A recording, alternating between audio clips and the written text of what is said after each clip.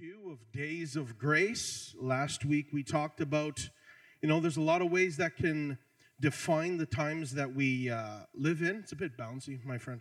But I'm telling you, the way God defines this era of time is by grace. Come on, do you know every breath that you breathe today, He's given you that breath. He's given you that ability. It's grace why we're alive. The reason why, in spite of all of the things that we can see happening worldwide, human trafficking, all kinds of injustices, wars, and the reason why God hasn't folded it all up by now is because of grace. Because there are people who have yet to come into His kingdom and live with Him forever. And He's so in love with them, He's holding it back. Come on, those are the days that we're living in. And it's not just about getting to heaven and going to heaven. It's about having the ability to get something done on earth. If you're going to fulfill your destiny, it's going to be because of God's grace. Well, if you're going to fulfill your purpose, if you're even going to be alerted to what your actual purpose is, it's because God is having grace toward you. And that grace empowers you to get it done.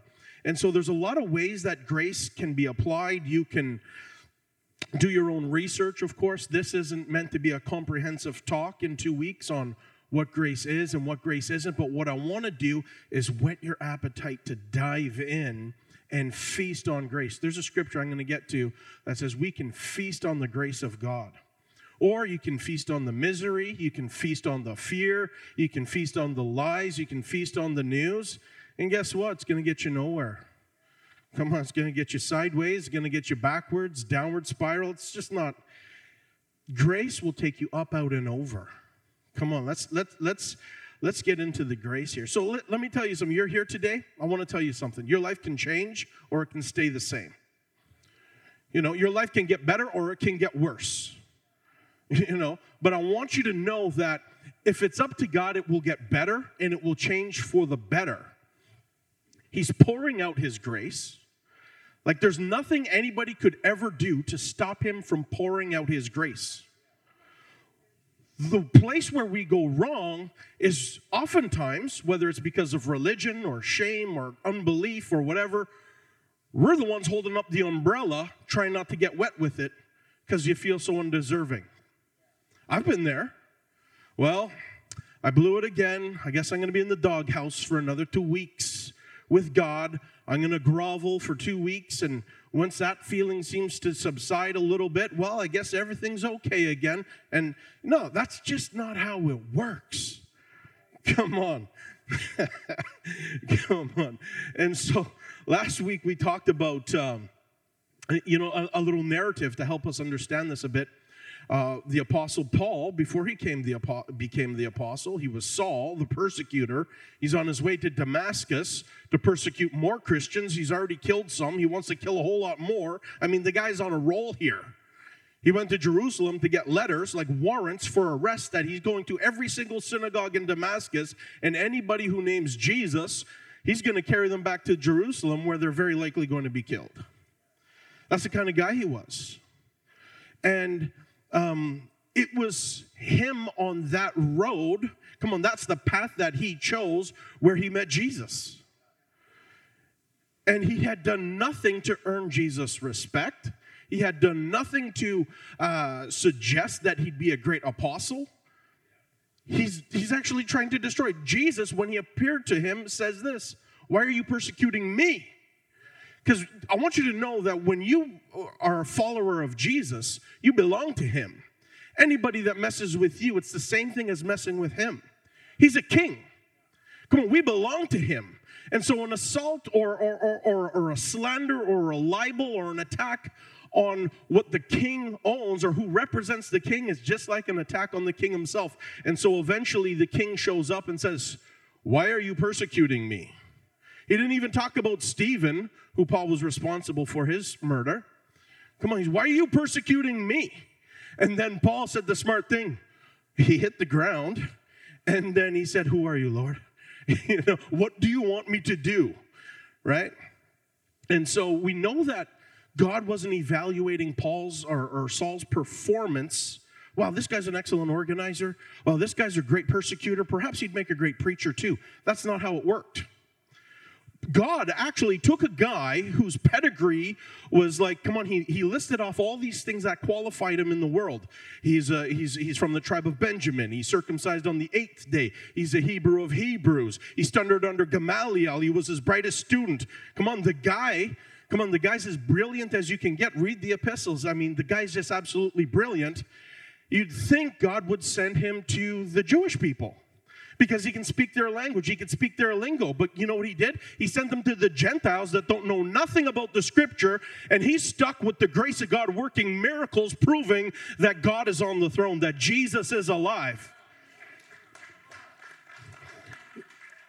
You would think, and then he takes Peter, who's the opposite of Paul, and sends him to the Jewish people. The guy's a fisherman. And so he's stuck doing the same thing, relying on the grace of God working miracles for them. Come on. And then he, quizzes them with profound wisdom. They say, this man must have walked with Jesus. They're fishermen. Come on. And if you don't like that, he'll speak in one language, but everybody will hear it in their hometown dialect. Come on. How do you like me now? Come on. Jesus is alive. That's the whole idea of God's grace. And before we get into much more of this, I want you to know that God's grace is not weak. It's not a groaner message. I sat around, I heard some messages on grace. It's like, oh boy, here we go. Where's this going? Listen, grace isn't weak. It's not namby-pamby. It's not, grace, grace is the reason why Jesus was able to rise from the dead, overcoming hell, death, and the grave, Satan himself, take the keys of hell and death, who lives forever, who's coming soon. Grace has that much power. Grace is almighty. There's nothing that God can't do by his grace.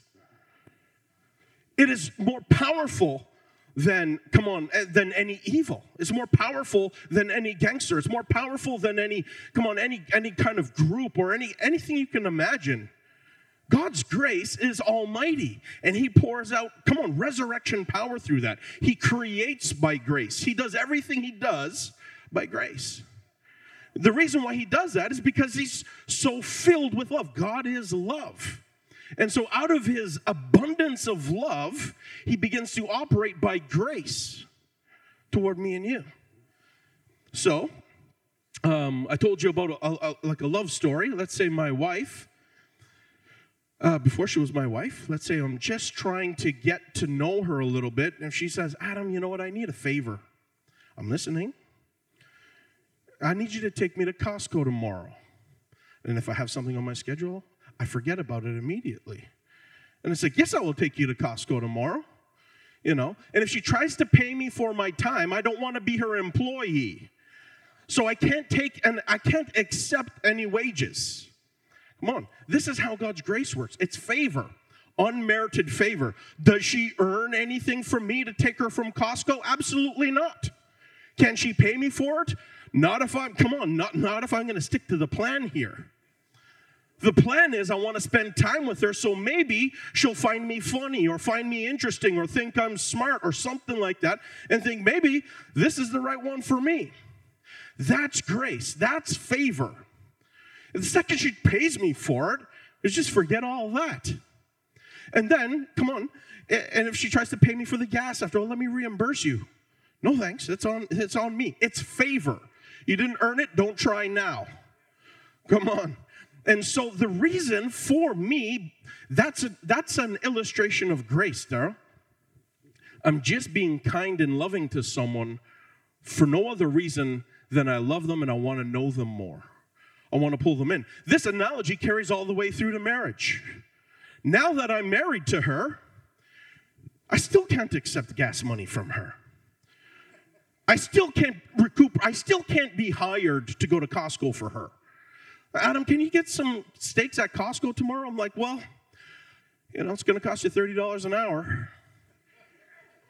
Come on, that's not how covenant works. What's mine is hers, and what's hers is mine, and I'm doing it by grace because I love her. And if she's asking me the right way, she's going to ask me by faith, knowing that I love her enough to go to Costco because I want to have some steak too. I just want to get rid of this religious idea of what grace is, or that it's some weak thing, or that it's some game we can play and manipulate God who knows everything, that we can sin and get away with it and just like, it's my get out of jail free card, You know, it's not what it is. He will forgive you based on grace. You know, he doesn't sweep the sin under the carpet and think, you know what? That guy's just so cute, I just can't help it. I'm gonna bless him anyways. He doesn't deal with it that way. He won't excuse it, but he'll forgive it. Come on, and we talked about it last week. He doesn't forgive it because you felt bad enough long enough. He doesn't forgive it because you felt guilt and shame for long enough. He doesn't forgive it based on those things. Those things may happen. He doesn't forgive it because you said, I'm sorry. He doesn't forgive it because you apologized in a lengthy prayer. He forgives it on the basis of Jesus dying on the cross for you. Because the scripture says the wages of sin is death. Come on, the soul that sins shall die. So somebody's got to pay the price. You know, sometimes people say, well, Canada's got free health care. Yeah, it might be free to you, but somebody's paying for this called the taxpayer.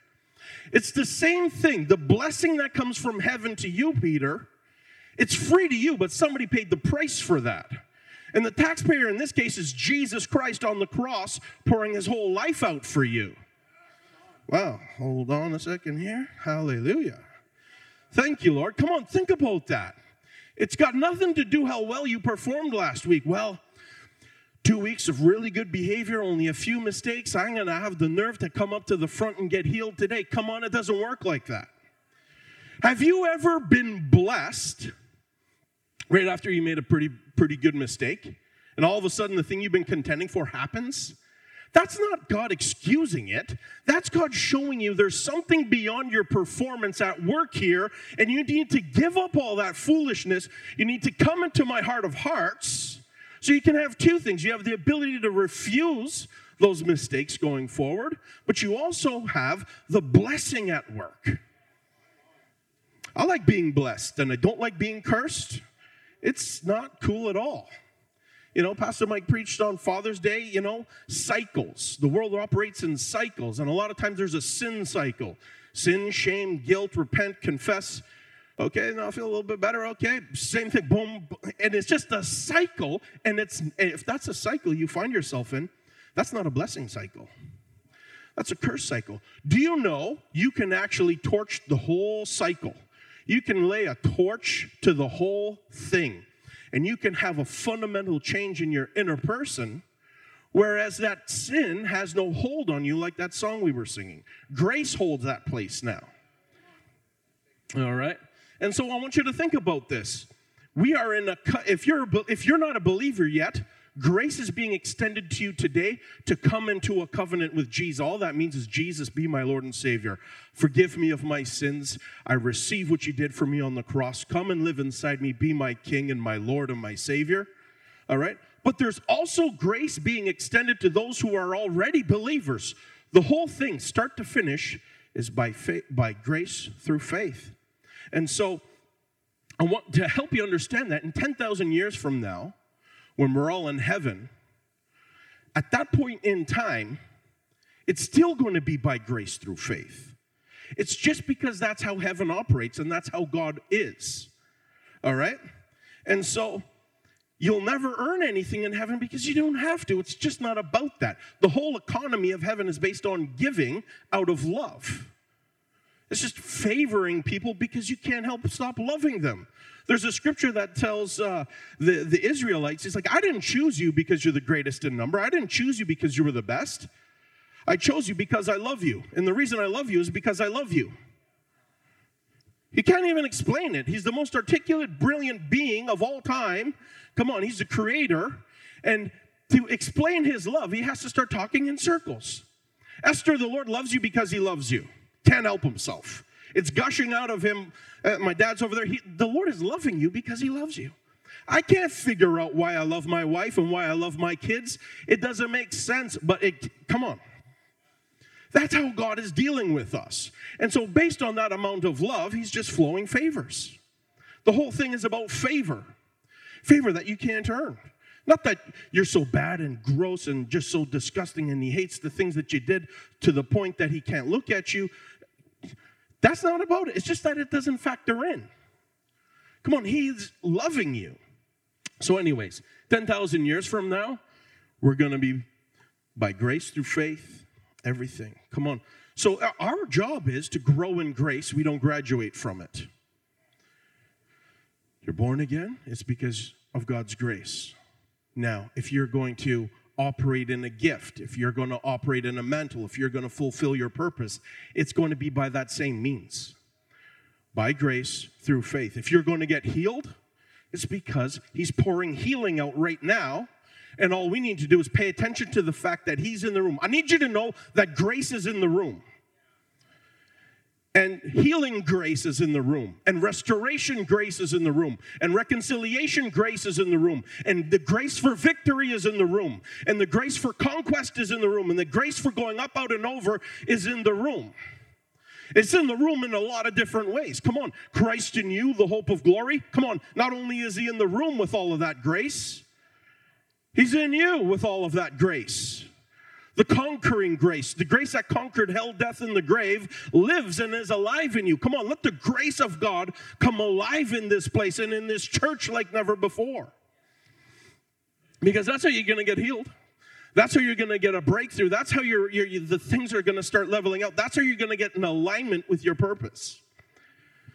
By grace. And so I talked to you a little bit about this last week too, is Galatians 3:10. But those who depend on the law to make them right with God are under his curse. And this can apply to believers. This can apply to people who are born again. The second we start putting ourselves into this place where we strive to get God's attention, we strive to, come on. What's happening is we're putting ourselves under the law. And since we're breaking the law somehow, we're under the curse also. And I brought up like my experience in sales. I really believe that the Lord spoke to me to quit that job. Not that there's anything wrong with it. And I didn't. You want to know why? Because I chickened out. Because I got kids and all this stuff and all this pressure and the cares of the world. And I let that stop me from obeying the voice of God. And guess what? I stopped operating in faith.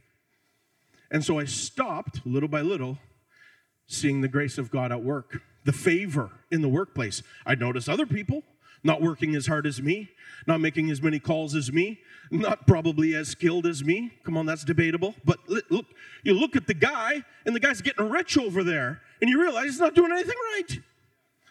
Come on. And then, come on. And it's just like one of those things where it's like, wait a second, that guy's blessed.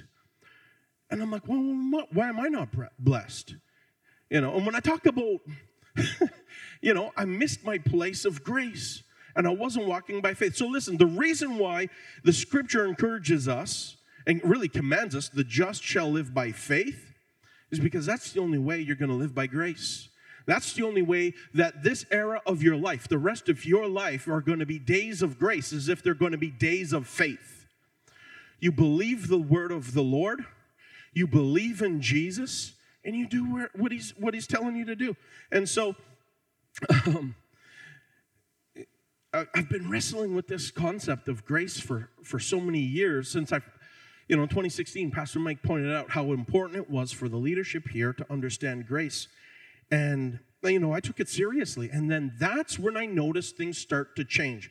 I was just telling you about my experience in the workplace. And what happened is I'd get my bills paid, but they'd be late. You know what I mean? God didn't really let me suffer all the way. But it was just like so much frustration. And I realized what I was doing was I was frustrating the grace of God because of unbelief. I'm just sharing that with you. That's my testimony. Maybe that helps you. I'm not saying don't work hard at work. Of course you work hard at work. Work unto the Lord. Come on, work by faith. But I'm telling you got to go where he's called you to go, and you got to do what he's called you to do, and you got to be obedient, and that's what faith is. Walking this whole thing out. And so I spent a lot of time under tension wrestling with God over his grace. And I want you to know that you have permission to wrestle with God about things that you maybe don't understand or you're confused about in the scripture. He's inviting you to a wrestling match to work it out with him. He's not afraid of you. He's not afraid of your questions.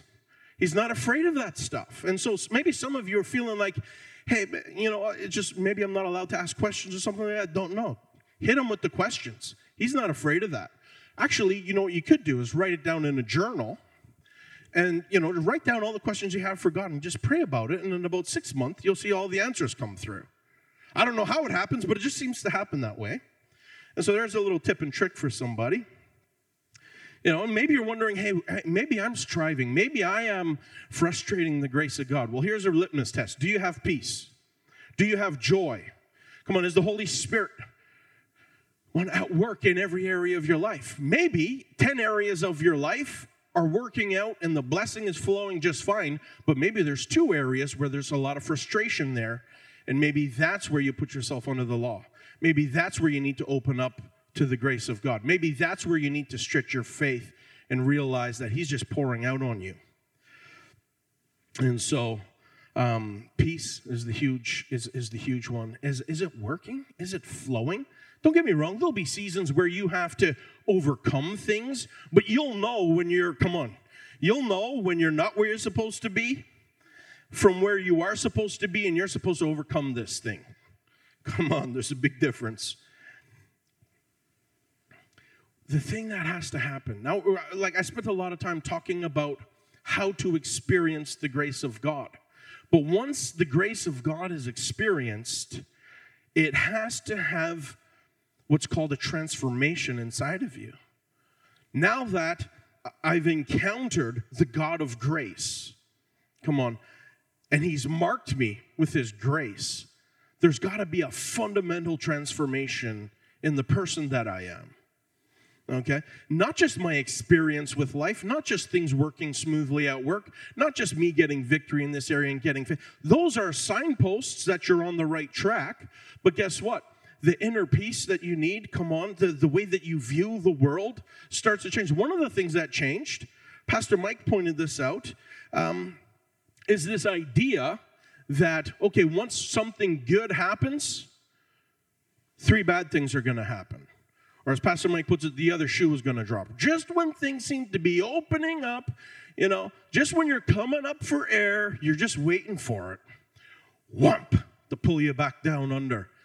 That is a number one indication that you are not experiencing the grace of God. It's one thing to believe it. It's one thing to find it in the scripture. It's a whole other thing to experience it to the degree that, that things change all around you. That things change inside of you, that your view of the world isn't that I'm just waiting to get pulled under anymore. Come on, I'm going from faith to faith. And if I'm going from one level of faith to another level of grace, come on, with another level of faith, guess what? I'm accessing more and more of the grace of God. And so things get better and better. I go from glory to glory. I go from victory to victory because of Christ in me, the hope of glory. Is this making sense?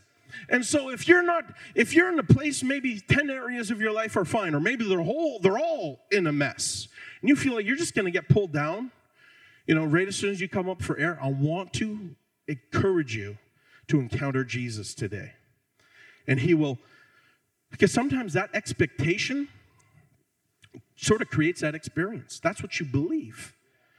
And then you start talking that way. Well, if that was us blowing that stop sign, we'd be pulled over for sure.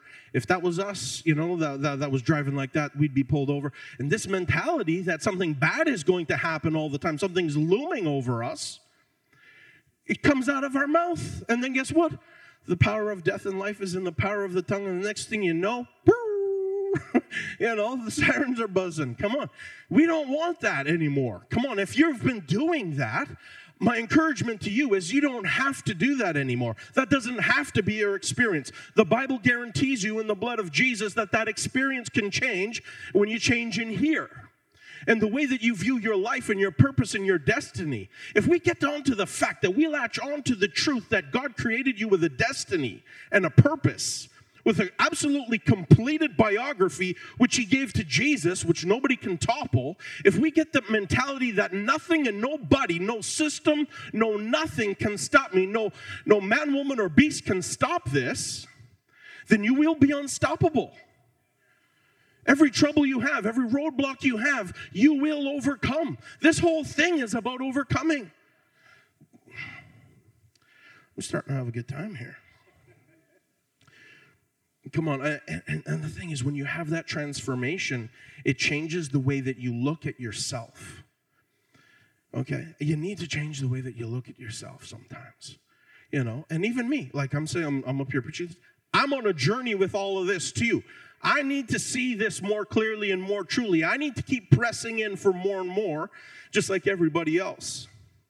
I want to be a person who is a carrier of God's grace. I don't just want to seem like I'm summoning the grace of God from some outer space planet and it just shoots at me like a beam. That's not scriptural. Scripture is, come on, that the fountain of grace was given to you. You don't have to go to heaven to experience the grace of God. He's given you the whole fountain in his Son, Jesus Christ. In the blood that he shed on the cross. That is the ultimate of the fountain of grace. Jesus Christ is the ultimate embodiment of grace. And Jesus Christ on the cross, come on, is Jesus at his best, dying for you and saying, Father, forgive them, for they know not what they do, and it is finished. That's the fountain that moves inside of you, and it doesn't stop there because he's buried, and then he's resurrected, and then he's ascended into heaven, and he's coming soon. And come on, he's given us himself. He's given us his best.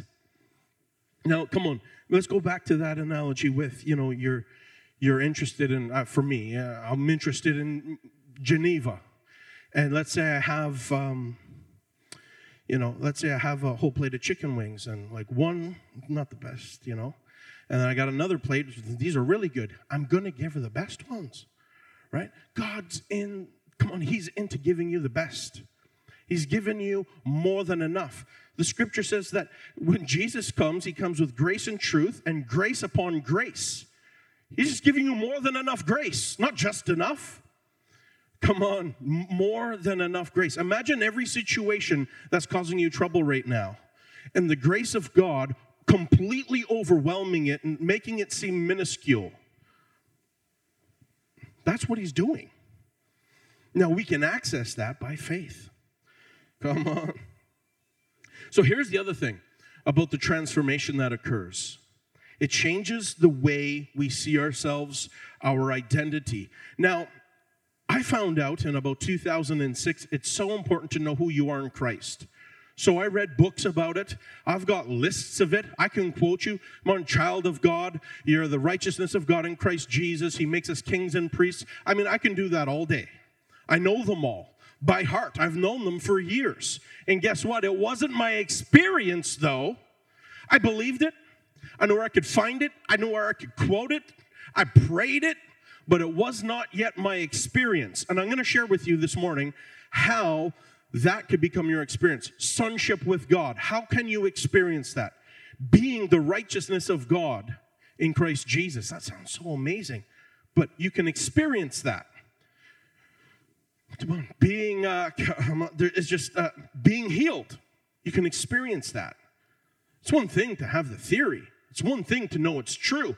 It's a whole other thing when it happens. And that's where we want to get to. We want to be people of experience, and we want to experience the truth. And so here's how it happens, just very simply. Jesus is righteous. The scripture says that one of God's names is Yahweh Sidkenu. That's the Hebrew way of saying the Lord, our righteousness. It's who he is. He is righteous. It's his name as well. It's his title. And so Jesus embodies that.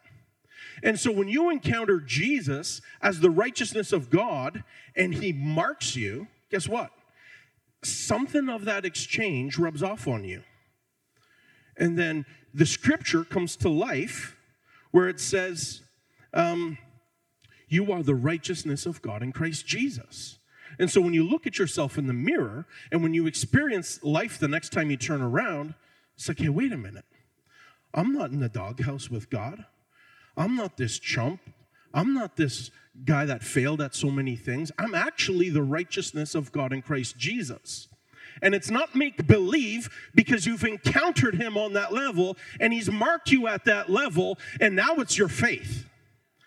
Come on. And because it's your faith, you're experiencing it by grace.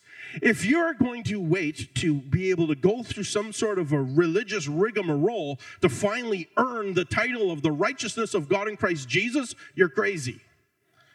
You can't do it. The righteousness of God, excuse me very much, the righteousness of God is perfect. Never made a mistake. It's not like he had one good day and then he named himself that. Come on. He's always been perfect of righteousness, never changing his level of righteousness. You can't add anything to it, and you can't take anything away from it. And apparently, he's calling my dad, Leonard Cregan over there, the righteousness of God in Christ Jesus. But the difference with him is with Jesus, he never sinned, but my dad sure did. Come on, so did yours. And so did me. Come on, so did I. So did me. Okay, we're getting there. I'm having a lot of fun, that's why. But by faith, he endows you with the truth and the experience of being his righteousness by grace. He's giving it to you. I'll just give it to you. Because I need you to become the righteousness of God in Christ Jesus so you can have dominion, so that you can rebuke sickness, so that you can rebuke demons, so that you can pray and get an answer. So that I can treat you the exact same way I treat Jesus. That's what it's like to be a believer. I know it sounds really like quite a lot, but that's the gospel. It's too good. It's too much. It's too much of his goodness. And I want to unpack as much of it as I can in this lifetime. And so I want you to know that that's the grace. That's who he is. We talked about that last time. You know, and Paul about being marked. Paul said this, Galatians 6:17, from now on, let no one trouble me, for I carry the marks of Jesus Christ branded on my body. Okay? And so it's scriptural to let God mark you. Come on. And then in Exodus 33 and 34, the Lord announces to Moses, I am the Lord God, merciful and gracious. It's who he is. There's a long list of things there. But I need you to focus in on that. The Holy Spirit is referred to in Hebrews 10:29 as the Spirit of grace. It's who God is. That's what I'm saying. You're going to love this. There's also a scripture in Isaiah 30, verse 18, that says, not only is it who he is, yet the Lord longs to be gracious to you. Not only is it who he is, he can't wait. Come on. This word longs to be. Have you ever longed for anything? Come on, have you ever sort of been on a long trip and they're not stopping for bathroom break and you just long for the bathroom? Or you're just longing for something to eat? Or, you know, you're in a long-distance relationship. Come on, you long for that other person. I know Gail's in Jamaica at one point and I'm in Ottawa. And it's just, I began to long. Come on, Olivia's smiling over there. Daniel was just in Africa for almost a month. And I know she was longing for him to come home. In the same way, God is longing to pour out his grace on your life. And we don't have to do backflips. We don't have to win a push-up competition. We just have to throw open the gates of our heart and believe who he is and receive him. The scripture says we can, Hebrews 13:9, feast on the grace of God and be inwardly strengthened. Isn't that amazing? He's longing, and then we can start feasting. Come on, I like it. Come on. We'll talk about that. We're doing communion today. We're going to feast on the epitome of the grace of God, Jesus. All right? And so, listen, this whole thing about becoming the righteousness of God in Christ Jesus, that needs to become who you see in the mirror. Okay? This is how it happens. Furthermore, Galatians 3:6. Abraham, our father of faith. Come on, what does faith access? You can talk back to me. It accesses grace. Abraham, our father of faith, believed God, and the substance of his faith released God's righteousness to him. We get to become that person. We can have that experience of actually becoming and experiencing ourselves as the righteousness of God. Not because we spoke it out. Come on, you need to learn it, you need to memorize it, but you need to experience yourself that way. And I'm telling you, nothing stays the same. I went on this journey in 2018, and I'm not saying like my life is perfect. Listen, my life is awesome because I know compared to what it used to be. Come on, I know the frustrations that I used to have, pressing into God, trying to make it work and all this stuff. I'm serving the Lord, I'm preaching the gospel. I'd see miracles, I'd see all kinds of stuff. But I know, like, come on, there's something of the gospel that I'm pressing in for. And I realized I needed to have a change in my heart. I needed to repent of my idea of how to get a hold of God. Because he's already pouring it all out. Come on, this whole thing is based on a finished work on the cross. He's already made up his mind. If there was one person he didn't want to save, he wouldn't have went to the cross. Because it's for everybody. It's universally for everybody who believes in him. And so it's at the same place at the cross where you're healed, where you get a breakthrough financially, where you get a reconciliation and a restoration, or all kind of thing, where you get into alignment with your purpose, with the grace for your purpose, and your destiny fulfilled. It's all provided in the cross. He's already made up his mind about your destiny. And we get to have it as a gift that we receive by faith. And the thing is, the best way to, like sometimes I like to think of it as a river. But let's face it, it's Jesus. He's giving you himself, the presence of God. Listen, when you discern the presence of God in your life, in the room, listen, the grace of God is there. Check this out. Galatians 2:21. I do not nullify the grace of God. For if righteousness were through the law, then Christ died for no purpose. Just think about the ramifications of that. Nullify. Do you know that God is pouring out grace that we can nullify if we get religious about it? If we get into unbelief about it? If we think we have to, I just got to get my life together. Listen, that's not how it works. You're not getting your life together until the grace of God comes upon you and helps you get your life together. Come on, it's backwards, I know. But listen, he would have died for no purpose. So you can nullify, and that scripture in another version says you can frustrate, you can object to, you can find it, you can, let's just not frustrate the grace of God. You know what I mean? Let's not be that type of person. And if you're doing it, we can just stop.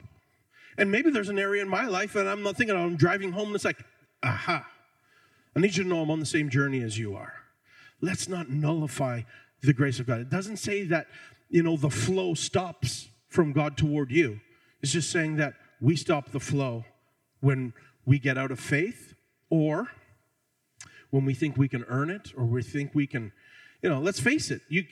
I like fasting, but I've done some crazy fasts in my day. Come on. And guess what? None of those fasts earned anything from God. Now, you can fast with the correct heart and the correct mindset, whereas you want to, assign some communion time with the Lord, and fasting is good and it's healthy for that. But I think there's a lot of Christians fasting in a very unhealthy way. It's like a petition. It's like you're trying to hold him to something. It's just not how it works. He's already done it, and he's already flowing to you. You just have to believe it. And so if you want to commune with the Lord, if you want to have this, if you just really want to get to this place with God where it's about your relationship with him, let's just stop having a relationship with the rules over having a relationship with Jesus. If that's what your fasting is about, then you'll be blessed. If that's what your tithing and your offering is about, your relationship with Jesus, or you'll be blessed. As soon as you make it a relationship with the rules, I got the rules down this week, right? Guess what? You missed the rules the other ways, right? So come on. This way, come on. The law has no answer for the grace of God. The devil has no answer for the grace of God. And if we get this right, come on, we'll change the world. And that's what we're getting to. Let's not nullify the grace of God. Let's make sure we're activating as much of it in our lives as we can. And so, let's talk about this other one, about our identity. We talked about righteousness. Sonship works the same way. John 1:12. But as many as received him, to them he gave power to become the sons of God, even to them that believe on his name. Again, believe. You see that? Faith. And faith accesses what again? Grace. Come on. Can somebody just say grace? All right. Okay. You don't want to be allergic to the grace of God, okay? Listen, it's okay to say grace. It's not a secret code. Come on. Listen, if you receive Jesus, remember, receive the person and believe in him, you will receive the grace to become the sons of God. That's what we need. We don't want to sort of pound that into our own heads and just sort of a make-believe kind of thing. That needs to become our actual experience when we look in the mirror. That needs to be our experience when we're dealing with an issue. That needs to become our experience when we're praying with somebody. The most important thing you can do in God's kingdom isn't really to be an apostle or a prophet or a pastor or some kind of clergy or minister. It's to be in a place of sonship or daughters for the ladies. I like the word sonship because it includes inheritance, and it's not about boys and girls. It's just, this is a place in God where you can flow from. All right? It's more important. Come on, you can pray for someone and they get healed because of sonship. Not because you're a pastor. There's lots of pastors that prays for people and not much happens. Right? Meanwhile, you can be there with a revelation and an experience of yourself as a son of God because of your faith and the grace that was given to you, and healings are popping all over the place like popcorn. That's what happened. When we talked about Stephen a little bit, he was a deacon. He was like serving tables. And he went from serving tables to hosting revivals. To the extent that, come on, Saul had him basically publicly executed. All right? And so think about that. It's for everybody. It's for everybody. Come on, sonship is for everybody. Listen to this one. Romans 8:14. For as many as are led by the Spirit of God, these are the sons of God. For you have not received the spirit of slavery again to fear, but you have received the spirit of adoption, by whom we cry, Abba, Father. The Spirit himself bears witness with our spirits that we are children of God. And if children, then heirs, heirs of God and joint heirs with Christ. If indeed we suffer with him, that we may also be glorified with him. For I consider the sufferings of this present time are not worthy to be compared to the glory which shall be revealed to us. The eager expectation of the creation waits for the appearance of the sons of God. The reason why it's so important to have a revelation and an experience of yourself as a son of God, as a daughter of God, is because the whole world is waiting for this. The whole world is waiting for people to stand up as children of God with dominion and authority, with faith in days of grace, and tell them the truth about Jesus. Come on, heal the sick and, cast out devils and cleanse the leper and raise the dead. The whole thing is true. But again, look at this. The Spirit himself bears witness with our spirits that we are children of God. That's an experience you have to have. That's not a theory. That's not like a fill-in-the-blank question you got to get right. This is something that has to happen in the mirror. This is something that has to happen in the depths of your heart. This has to happen at such a level that there's no deeper part of you that would disagree with it. All of you has to line up with that truth. And another reason why, it's not in my notes, that your understanding of who you are in Christ, especially in terms of being a son and daughter, is because think about this. When Jesus was baptized, the Father bursts open the skies and said, "Behold, this is my beloved Son, in whom I'm well pleased. There's a testimony from heaven about Jesus being the Son. And then the Holy Spirit rests upon him in the form of a dove. And then he's driven out into the desert to fast. And then what happens? What does the devil try to rattle his cage about? If you're really the Son of God. If you're really the Son of God. If you're really the Son of God. And Jesus kept repeating, it is written. And then he eventually rebuked him. But I need you to understand that, come on, when a challenge comes your way, when a hard time comes your way, maybe the question is, am I really a child of God? And the answer has to be unequivocally yes, based on you being marked by that experience from the Father. The same way that the Father endorses Jesus, he endorses you. And why does he do it? Because he loves you. And he's pouring out that distinguishment upon you of being his son. And all you got to do is receive Jesus. All you got to do is receive him and believe him.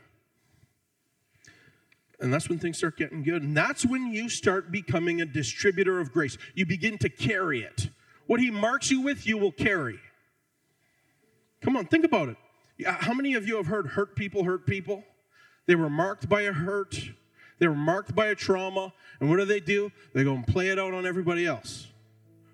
Right? Well, what about healed people heal people? Saved people get people saved. What if we heard that 100 times more a day in the Facebook memes than that foolishness? Everybody knows that, but they don't have any power to change it. But Jesus does. Come on, Jesus does. Healed people heal people. Come on, whatever God marks you with, you'll carry. Come on, receive Jesus, the Christ in you, the hope of glory. Listen to this. Ephesians 4:29. Let no corrupt word proceed out of your mouth, but what is good for necessary edification, that means building up, that it may impart grace to the hearers. I told you the whole fountain of God's grace moved in. And you can begin to impart people the grace of God. And he can do it. He can do it from the atmosphere. He can touch people with his grace from the atmosphere. He can touch people with his grace from heaven, but he wants to do it through me and you. That's the best. Because then we're honoring his creation. Then we're honoring the mission. Come on, then we're honoring the gospel. Come on. We can have as much of the grace of God as we want, by the way. All of it, if you want it. We get it by faith. This is going to be probably my last point. We're winding down here. Romans 12, verse 6. I want to show you how this works a little bit. Having then gifts differing according to the grace that is given to us, whether prophecy, let us prophesy according to the proportion of faith. So Paul is using an example of prophecy. Leave that up, though, for me, please. Paul is using an example of prophecy as a gift that's given to us. But it could be any other gift. You could have a gift for business, a gift for parenting. You could have a gift for healing. And look what he's saying. Whether prophecy, that means it's an example. Let us prophesy according to the proportion of faith. How do we get the gift? By grace. How do we operate in the gift? By faith. Oh, okay, so let me just tell you something. I have a gift of prophecy. Okay, but I have not yet tapped into all of it yet because my proportion of faith is still growing.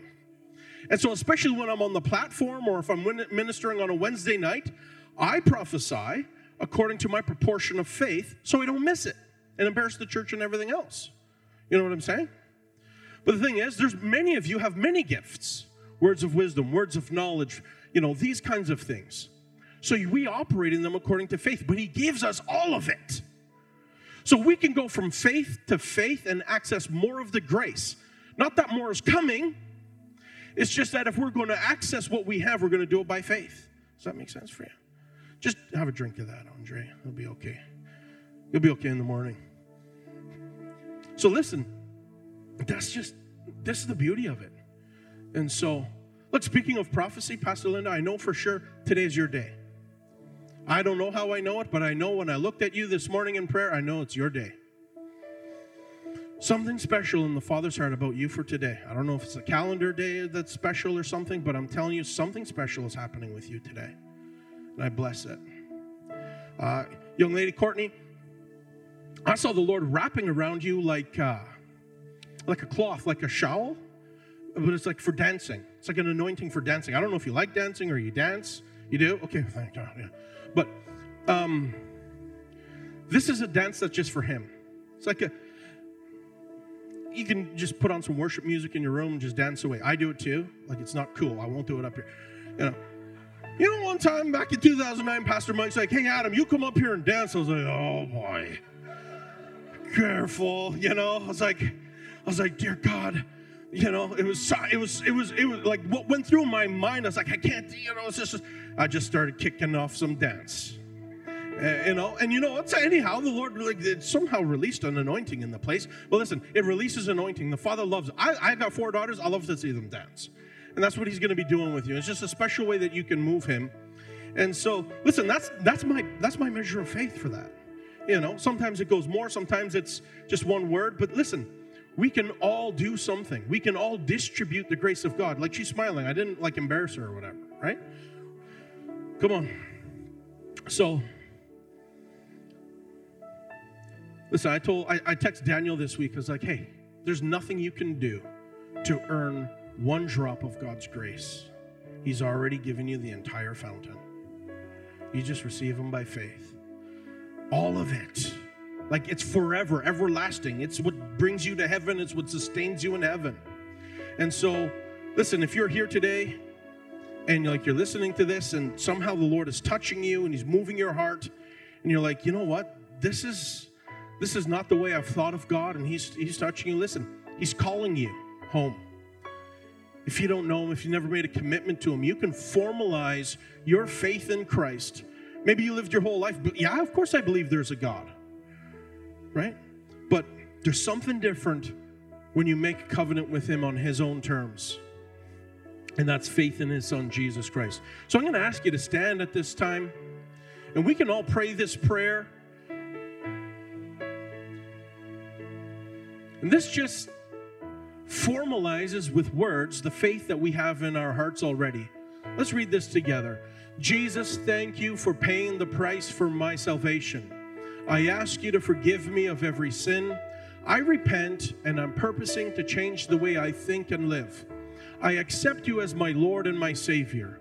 Jesus, help me learn about you and to grow in this kingdom lifestyle. I declare you're my Lord and my Savior. Thank you for receiving me.